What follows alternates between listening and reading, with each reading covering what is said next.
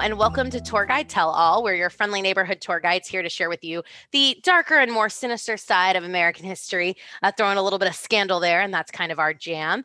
We are here for March, Women's History Month, and we have a really great episode for you today. I'm Becca. I'm Rebecca. And we are the Rebeccas. And we are here with, I think, a particularly juicy topic. It is Women's History Month, and I will say this every episode. Every month is Women's History Month because women's history is American history. American history is women's history. However, this is the month that we take a little extra time to focus in on women. Speaking of kind of special women and a special focus, we are doing a special challenge right now with our Patreon page. If you're a patron listening to this podcast right now, thank you so much. We love you guys immensely. You have kept us going this year. I mean, literally keeping the lights on, keeping this podcast going. We love doing the pod. We want to keep doing it into the future, but we need a little bit more support to do that. So we're trying to gain a handful of more new patrons. So not too many more, just a few. If every one of our patrons referred one person, we would reach our goal. So we're asking for your help. If you know somebody who likes the podcast and isn't a patron yet, or you know someone who might like the podcast, recommend it to them. If we reach our patron goal, we are going to give you a whole special series of episodes in addition to your regular episodes. And Rebecca, what will those special episodes be about? The special episodes are going to be about First Ladies. We've never done a full-length First Lady treatment, and we want to really much, very much. There are so many great First Ladies, and we're not talking about just your Jackie Kennedys and your Eleanor Roosevelts and your Mary Todd Lincolns. We want to talk about like Julia Tyler and Frances Folsom Cleveland and Grace Coolidge, like some of the lesser known but super cool and interesting women who have been married to our chief executives. And we really want your help to do that. So become a patron. If you've been thinking about it, refer your friends to the pod, and we'll have a special poll where the patrons get to pick which First Ladies we discuss. This is going to be really exciting, and we're so close to our goal. So we hope we can just pick up a few more patrons. And that's just going to help us be able to continue to do this podcast in the future. So moving into our topic today, it's Women's History Month, and we are going to delve into a story that I think most people think they know. I think most people acknowledge that what they know about it is probably not right because it's been out in our pop culture in lots and lots of inaccurate ways. And yet, I think it's still a story that is untold. And it's fascinating to me because we don't actually talk a lot about teenage girls in our history, but we should. Teenage girls have been at the center of so much of American history. So when we talk about women's history, I want that to include girls and teenagers. And so we are going to talk about Pocahontas. Yeah, we are. Ooh. Everybody's heard the name, and I feel like there's an overview that everybody kind of has this, like, we have this shared collective experience of Pocahontas. And like, as you're probably not going to be surprised to learn, almost none of that's true. That's one of my favorite things that we do whenever you start an episode. It's like everything you think you know about this person is probably wrong. Yeah, probably. And it is a travesty because of the handful of women that we often get taught about in school, Pocahontas is one of them. And so she is the one that does get taught, I think, or gets included or touched on. And yet so much of what we learn about her is incorrect. So yeah, let's break it down now. And like so many other people in history, like the stuff that she should be famous for is actually kind of much cooler than the stuff that she is famous for. Absolutely. But let's start with just a little bit about names. There are several Native American names of both people and places in this episode that we are going to probably mispronounce. Let's just get that out there. We apologize in advance. Pocahontas was not her real name. I know. You want it to be, but it's not. Pocahontas is a nickname, and we know this because of one of the people who met her. So this does come from a primary source, and it basically means kind of little rascal, little flower. Like she was, the implication of the nickname and the implication of her in the sources is that she was kind of like a little wild child, but like in a cute way. She was born Matoaka, which seems to have been her secret name. They apparently native tribes had, or at least hers had you had a name that you knew were known by. In her case, that's Emanut. But your secret name is, you don't give it out to people unless you really trust them, because they can invite bad spirits. So Matoaka seems to have been her secret name. And she is the daughter of Powhatan, who that also is not his name either. He's the leader of the Powhatan people. So if you've ever wondered why they named the people after the leader, Powhatan seems to have been an honorific that his people called him. And the English colonists thought that that was his name. And so that's what they called him.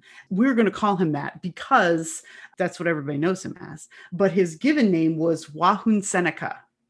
We're going to call him Powhatan. He is a powerful chief. So he seems to have been not a local or even like a regional chief. He was like sort of the big chief. He was kind of a big deal. He had basically the Algonquins in the Tidewater area, which is like southeastern Virginia. He controlled a lot of that sort of area. Pocahontas seems to have been his special pet, like his sort of little mascot.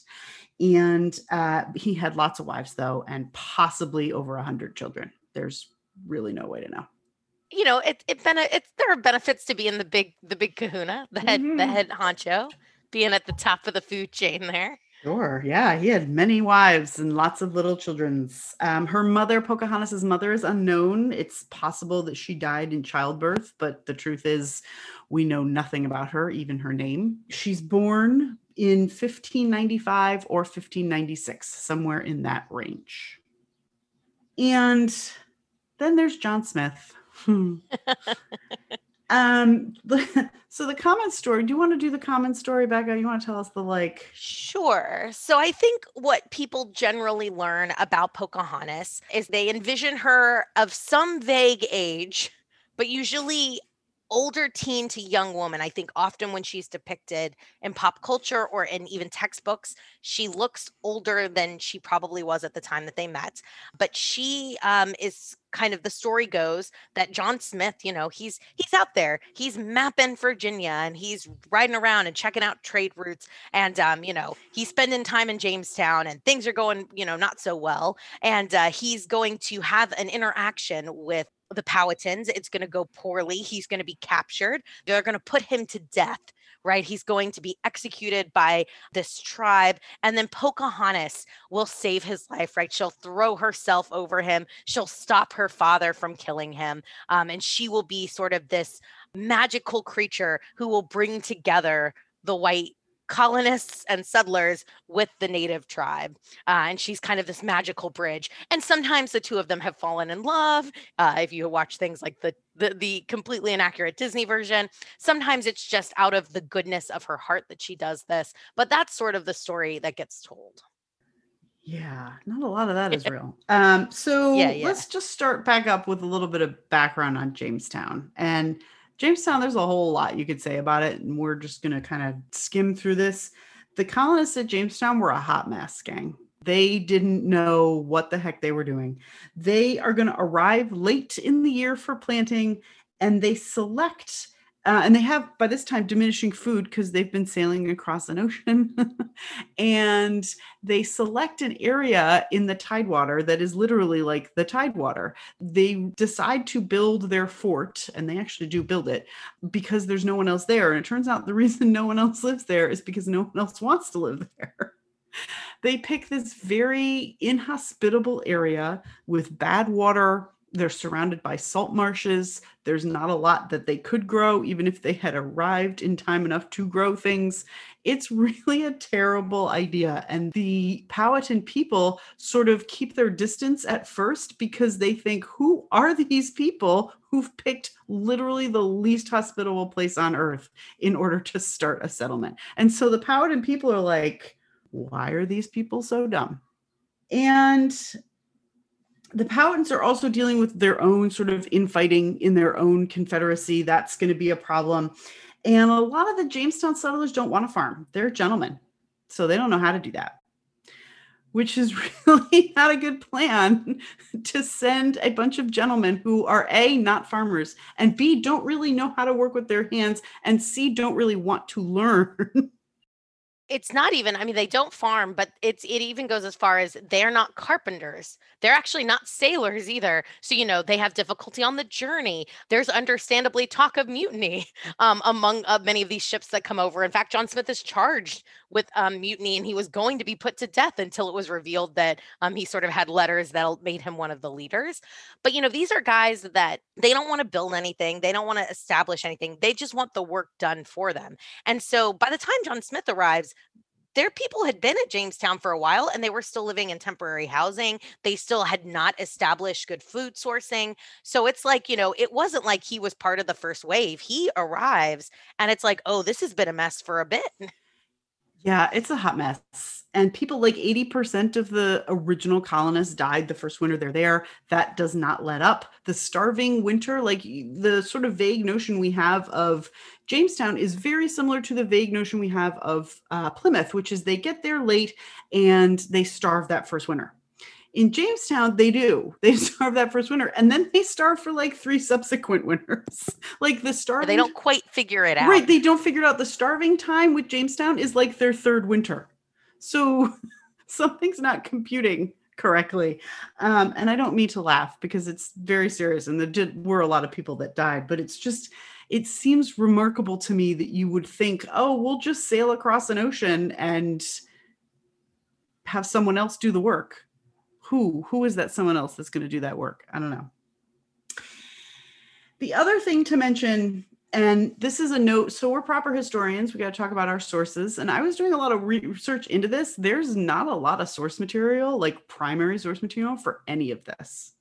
No. Like Pocahontas has been extensively written about, but most of it is 2nd, 3rd, 4th-hand sources. It's people who are writing about people who knew her, maybe. And there's really only like 3 authentic sources, particularly from her early years.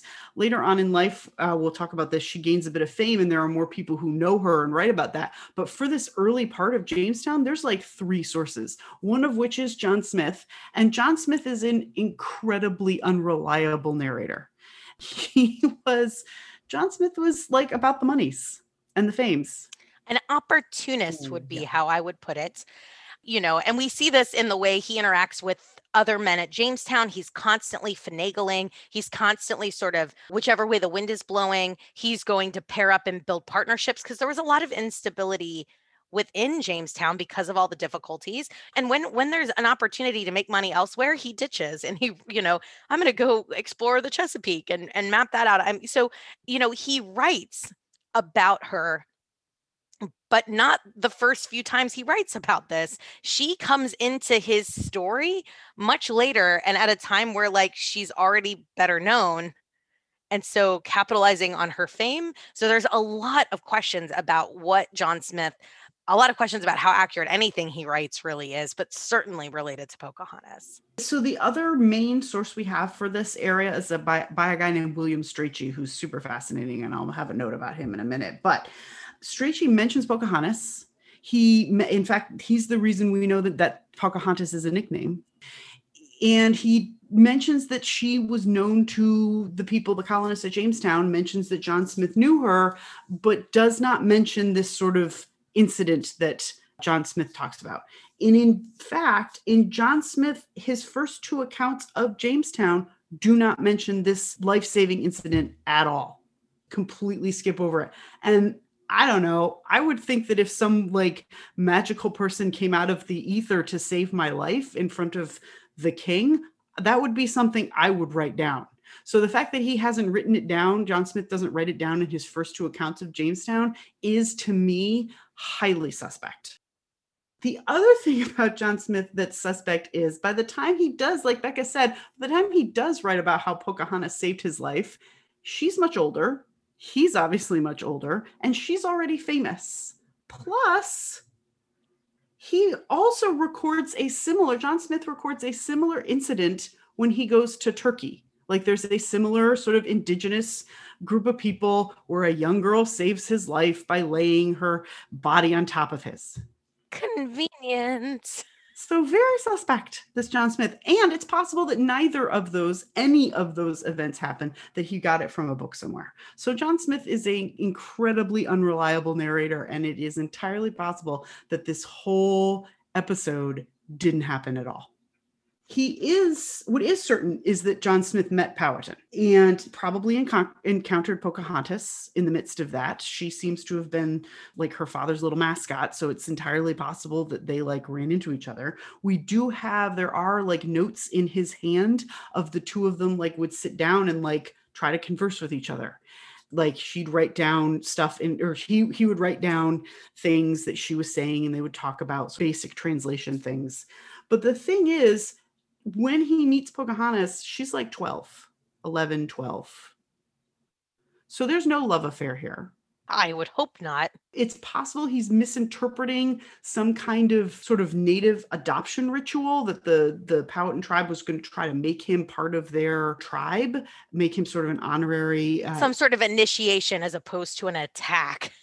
Yes, because it just doesn't seem particularly likely that the Powhatans are going to really piss off the colonists by killing one of them. That doesn't seem strategic or particularly smart. Yeah, there's some, some people who believe that Smith might have been caught trying to steal food, and that may have possibly caused some disagreement, but it seems highly unlikely based on the little reputable stuff we have that he was being put to death was about to be executed, that it was much more likely he didn't understand some sort of ritual or ceremony and interpreted it that way. And it's important to keep in mind, and we touched on this in the Plymouth episode, is we forget that there is a lot of infighting within Native tribes. There is, just like in any other group, people trying to shore up power. And so Powhatan does see an opportunity as these men are arriving in Jamestown to potentially shore up some partnerships that will strengthen his claim to being the head of his people and strengthen in general the Powhatan Confederacy's sort of hold along the coastline. And so it doesn't make a lot of sense, knowing what we know about Powhatan, which we know a little bit more about him and his life in general, that he would have immediately just tried to kill this guy. Yeah, that doesn't make a whole lot of sense either. And it's also notable that, the English had guns and the Powhatans did not. So that's going to play a role here. And Powhatan seems to have known that again, like Massasoit in Plymouth, there are more people coming. There are more colonists coming, and it is probably not a great plan to piss them off from the get-go. So we don't know a ton about Powhatan, but we know this much. He doesn't seem to have been rash in any way. He seems to have been very thought out and sort of strategic in his thinking. And so that's kind of it with Pocahontas and John Smith for the moment. He is not actually going to stay in Jamestown very long. Like Becca said, he finds greener pastures that he wants to go explore. And it sounds like we're kind of taking the piss a little on John Smith, it's because he kind of deserves it. He was very much a glorified pirate. I'll go there. Well, and I should just mention, like, a lot of these men that were coming over, they're doing it for their own opportunity, and not necessarily that there's anything wrong with people wanting to make money per se. But he's definitely, like, I think, like you said, he's one step above pirate, if not essentially a pirate. But I will give him one credit for one thing, which is many of these men, when they were writing about the New World, really sugarcoated it, really glossed it over, because the whole idea was to get people to spend their money and come over. John Smith, while certainly playing into some of the propaganda of like, look at what this amazing Native girl did for me. She saved my life. So you're going to have a good relationship with the Native people if you know what to do. And, you can come over here and make a lot of money. He also was pretty honest about the fact that, like, don't come if you can't work. Don't come if you are expecting it to be like home. Don't come if you can't be industrious. Don't come if you're afraid to die. And that one thing I'll give him credit for is he was probably, I think, the most honest, although there were certainly some exaggerations and some propagating of some things in his writing, but he was not going to lie about how hard it was, which they needed to hear, because people, like you said, these gentlemen are sort of coming over and they have no idea what they're getting into. Right. And that is true of the other source that we have. William Strachey is an interesting guy, but Strachey kind of not an aristocrat, but a gently bred man who sort of falls on hard times and is like, hey, I'll just leave my debts in England and I'll go adventuring. And what bad could happen? And Strachey just, this is my own little historical like thing. Strachey survives before he even gets to Jamestown. He survives a year-long shipwreck in Bermuda. So his first ship, like they're bringing supplies and they run aground, and he's there for almost a year in Bermuda. Strachey stays in Jamestown a very short amount of time. He makes his way back to London and is going to write an account. Strachey is Oxford educated, so he's going to write an account of his time at Jamestown and his shipwreck. The shipwreck, by the way, is going to inspire a playwright that you may have heard of called William Shakespeare. So Shakespeare writes one of his final plays, The Tempest, based in part on Strachey's account of this shipwreck. So William Strachey's kind of fascinating. I love that you were able to bring this around to Shakespeare. Damn right.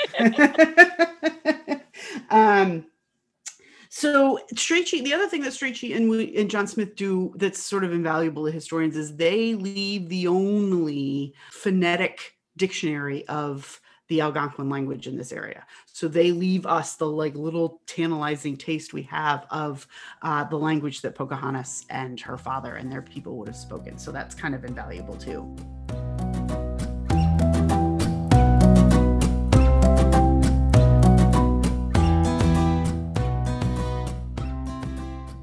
Pocahontas's life goes on. She's a kid. Eventually it's possible that she gets married very young at 14 to a Native American. Her husband was named Kokoum, and they have a daughter, Ka'aoki, who does live. Her husband does not, but Ka'aoki has descendants. And this is, again, according to William Strachey, who's by this time the secretary for the Jamestown colony. Pocahontas is going to get kidnapped by the English colonists. So that's the other thing that's important about Pocahontas is that the myth we have is that at some point she kind of goes to live with the English and decides that she prefers living with the colonists. And it sort of reinforces all those sort of very white supremacist arguments of like, obviously, if the natives were smart enough, they would prefer the English ways too. And so it reinforces all those stereotypes. The truth is, she's going to be kidnapped by the English to help promote peace between the settlers and the Native Americans. And how in the world you kidnap someone to promote peace, I honestly don't know. It is a reflection, though, of her value because of her ability to be a translator, her ability to sort of speak enough of both languages to bridge the gap. The fact that she clearly was special to Powhatan, the fact that she's targeted for kidnapping is sadly a reflection, though, of her value. And it's how we know she was important. Yes, very much so. Her husband is going to get killed somewhere in there, and she ends up staying with the English. Her father uses her as a pawn to promote what becomes known as the Peace of Pocahontas. So basically, in order to sort of her father sends emissaries and the English say, hey, we want a better relationship if you want to see her again. And her father's going to basically use their dependence on her. And the fact that the English view her as a princess and seem to view her as having elevated status, he's going to use that as part of his negotiations to promote sort of peace between the colonists and the Native Americans. It seems to Pocahontas that her father doesn't value her at all and has sort of cast her off to live with these people. And she's only like 15 or 16 at this time. And it seems to her that the colonists are being kind to her. So why not stick around since they're nice to her and they're feeding her and they view her with value. They treat her with deference. They, refer to her as a princess. Why not stick around there rather than go back to her father, who doesn't seem to value her very much? And she, at this point, is going to convert to Christianity. She sort of wholly embraces the English lifestyle, and she changes her name. Becca, what does she change her name to? She chooses, John Rolfe chooses for her. It's unclear, but she takes the name Rebecca as her Christian name. So we share a name with her. Her marriage to John Rolfe, to me, is really interesting because it is, whether this was her intention or not, or whether this is what Powhatan was sort of hoping, it does help bring about a bit of like a peace among the settlers and the Powhatan people, they have commerce and trade. There's not a lot of trouble. There's no skirmishes. So there's definitely like, this is strategic. If Powhatan couldn't have planned it better himself in the way this sort of worked out, it like, if he had forced her to marry him, it might not have worked that way. But because of how things play out, you almost are like, was he sort of betting on her doing that? Because it works out really well for everybody Yeah. involved, maybe who isn't Pocahontas. John Rolfe had been married before. His wife and child died on their way over. So this was very common when you were making that passage. If you go and see these ships or replicas of these ships, these were tiny ships to be crossing the Atlantic, and so it was dangerous. He's a widower, which is not uncommon. He's also about 10 years older than Pocahontas, so he is older, although I guess for the time not scarily so. And he was really torn about marrying her because of the fact that she was not born a Christian. So when it comes to her decision or her transitioning into Christianity, I think it's important to note that Rolfe probably felt very strongly about that. And we don't know how Pocahontas really felt herself about this transition religiously. We don't have her first person account. Maybe she went into it with a total open heart and mind. Maybe it was, I'm feeling a lot of pressure to do it. Maybe it's everybody else here is this, I'm living with English, everybody else has this and I want to fit in. And again, she's young at the time of their marriage. She's maybe, I will also mention that the British court doesn't like the marriage. And do you know why, Rebecca? There are obviously people who don't like it because she is a No, Native why? American, but there are complaints because John Rolfe has no title, no I land. figured that. He has like no whatever, and he married an Indian princess. And there were people who felt he was bearing above his station. So we do have from British court, we do have sources that people thought he was overreaching, which is just sort of fascinating to think about. That's so interesting to me. He does And they have a establish fortune a though, very and he gets sizable land, so that's good. plantation farm that still exists today, I believe. Very much. Yes. There's no indication of whether this is a love match or not. Possibly it was. Possibly it was just expedient. Who knows? It's not really clear. They do get married though, and it does seem to have been, pretty okay for her. They have a kid pretty quickly. They marry in 1614. She would have been about 18 or 19, and they have a son, Thomas. And then they're going to head to England in 1616. So she's about 20, 21 years old, and she's heading across the ocean with her English husband and child. She, at this point, seems to have spoken decent English. It's possible she could write in English as well. And she's going to be the toast of London. Like, she's a big deal in London. She's referred to as a princess and treated with deference. She becomes kind of a commodity on the sort of cocktail party circuit, as it were, back then. People want to see her. And she is living propaganda for that, for the Virginia Company, for any of it. It is, look at this beautiful young woman. Look, you can tame, right? It's that whole colonizing perspective. We can settle these people. We can tame them. They all want to be Christian. They all want to be like us. And look at how nice she is, how polite she is. This is what it's going to be like.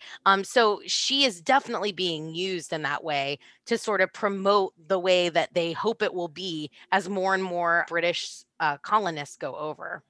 Yes, she is walking, talking propaganda. Clearly, once they're enlightened, they want to be English because the English are the summit of world civilization. And so look her. And she's also she's definitely a curiosity and an oddity. She's a foreign princess. She must have looked exotic. She probably had tattoos. And so just, there's a lot of propaganda. There's a lot of just general human curiosity.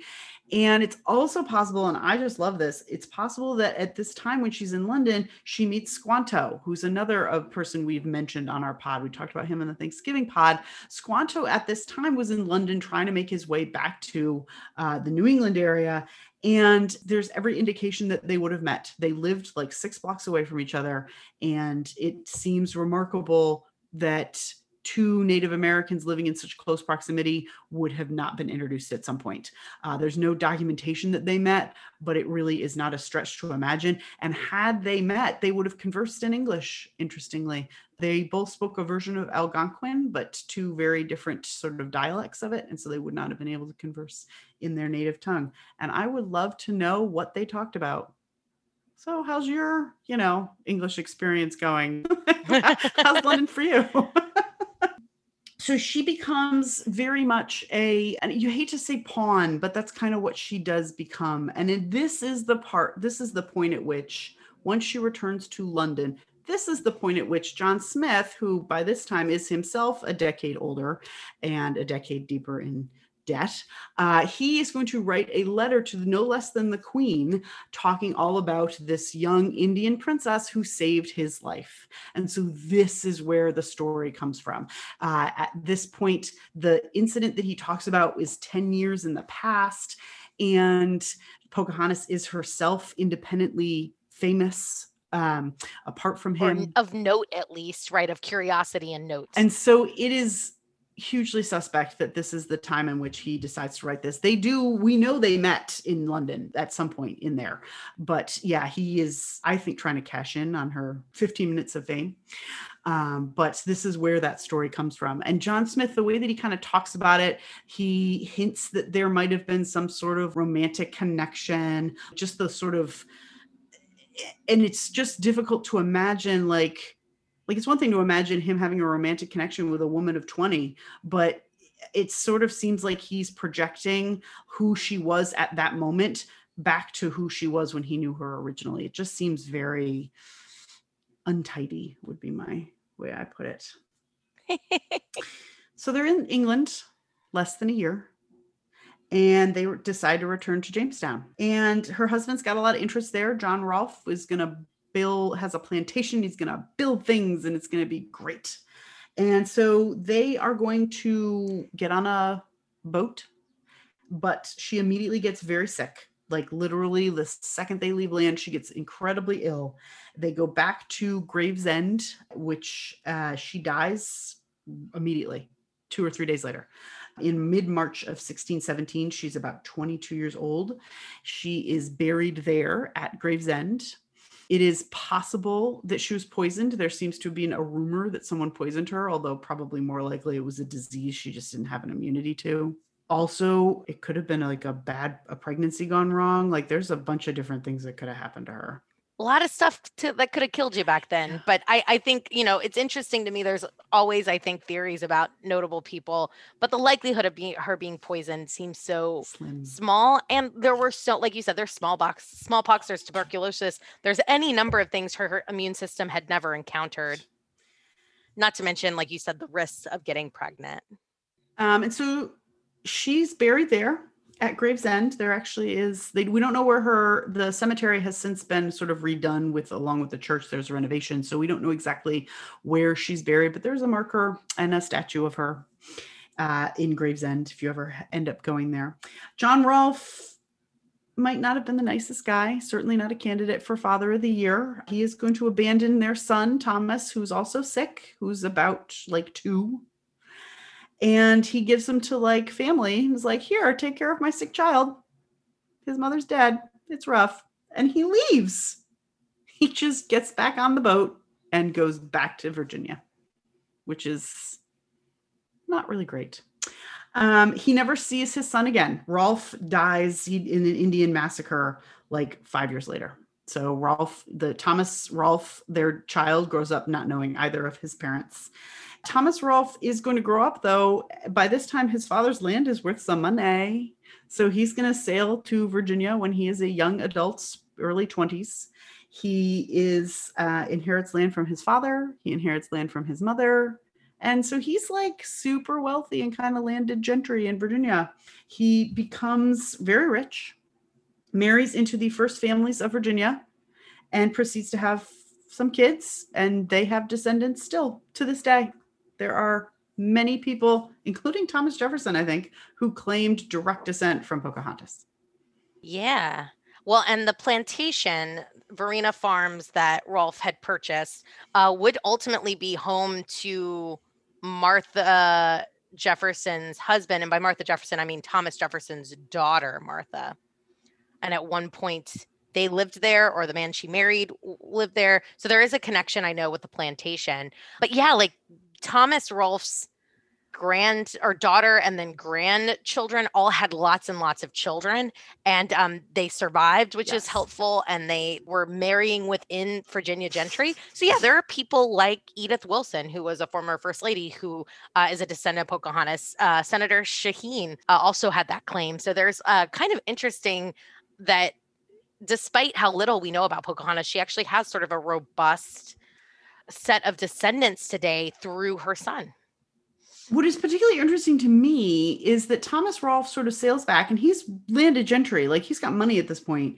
But because his mother was Native American, there's some question about whether people want to marry into that.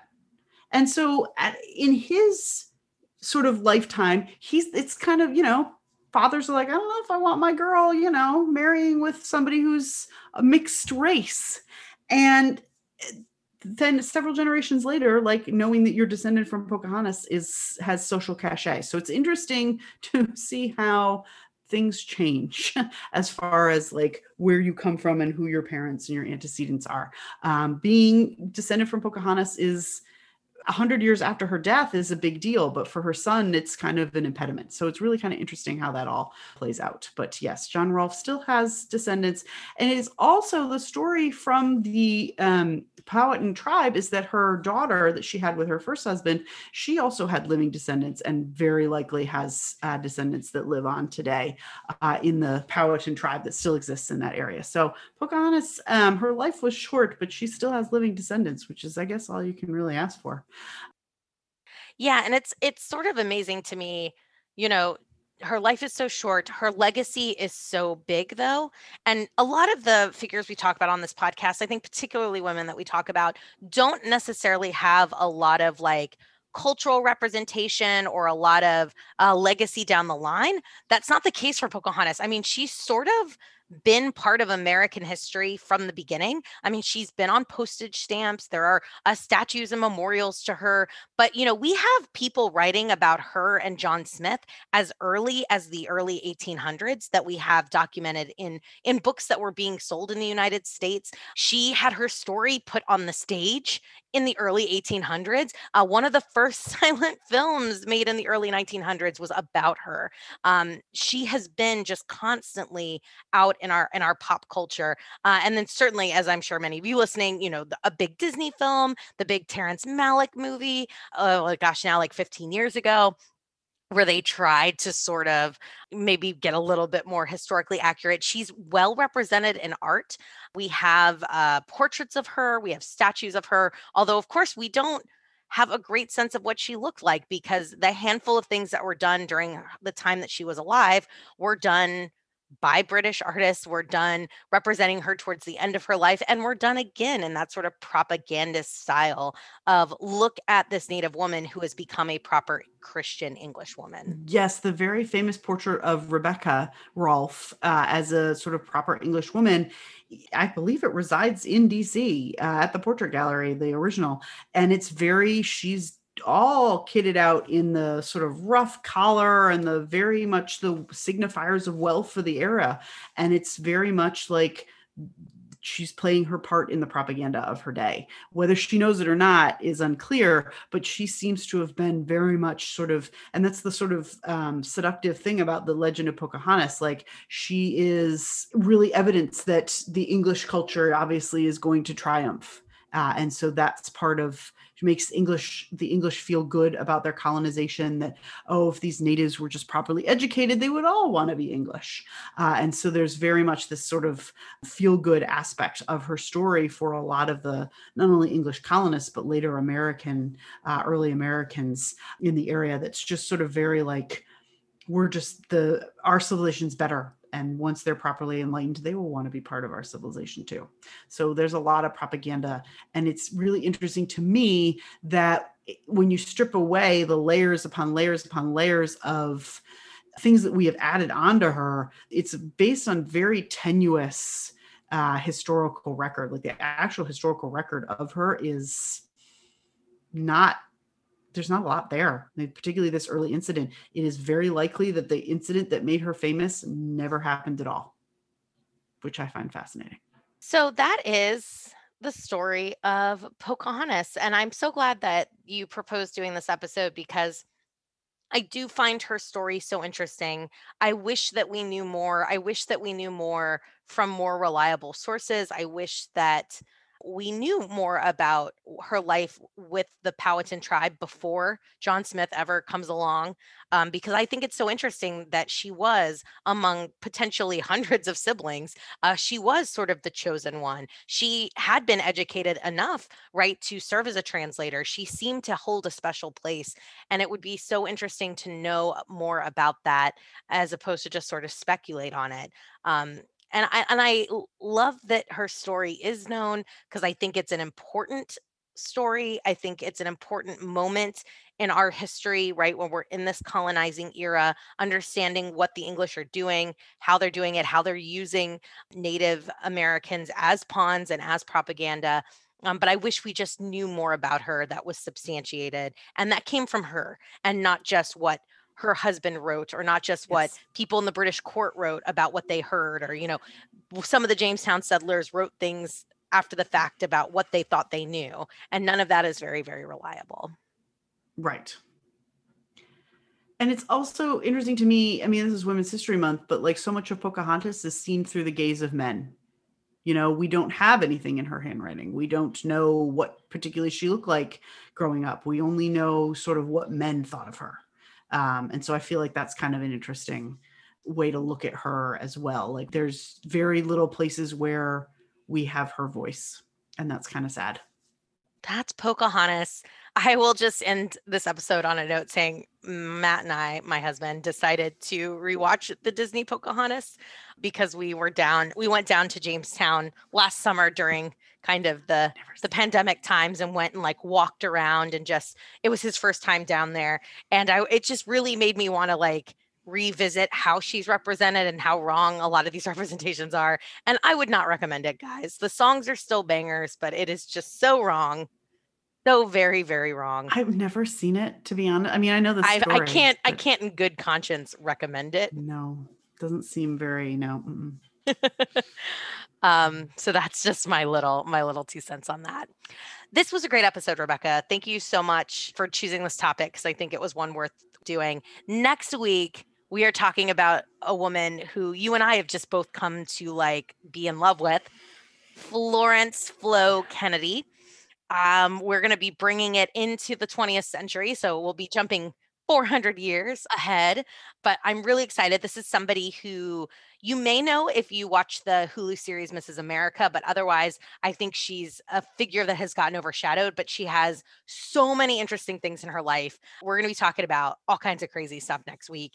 And then coming up after that, you'll be talking about Frances Perkins, another woman that we both just deeply admire. So I'm really excited about the rest of Women's History Month. If you're a patron, be on the listen to, you're going to have a special episode this month that's going to be a little tasty taste of what we're going to be doing with First Ladies. So be sure to keep your eyes peeled for that special patron-only episode.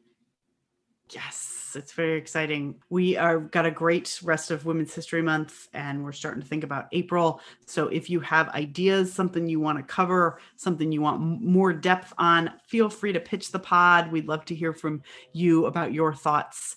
And so we'll tackle that in April. We love to communicate with our listeners generally. You can find us on all the Instagram, Facebook, Twitters at Tour Guide Tell All. On Twitter, we're at Tour Guide Tell. Feel free to engage with us. You can even email us at tourguidetellall@gmail.com. We'd love to speak to you. Thanks again to our patrons. That you guys are the bestest. And we will be back in your ear holes next week. Thanks so much for coming along, gang. Thank you guys for listening. We will see you next week. Bye. Bye.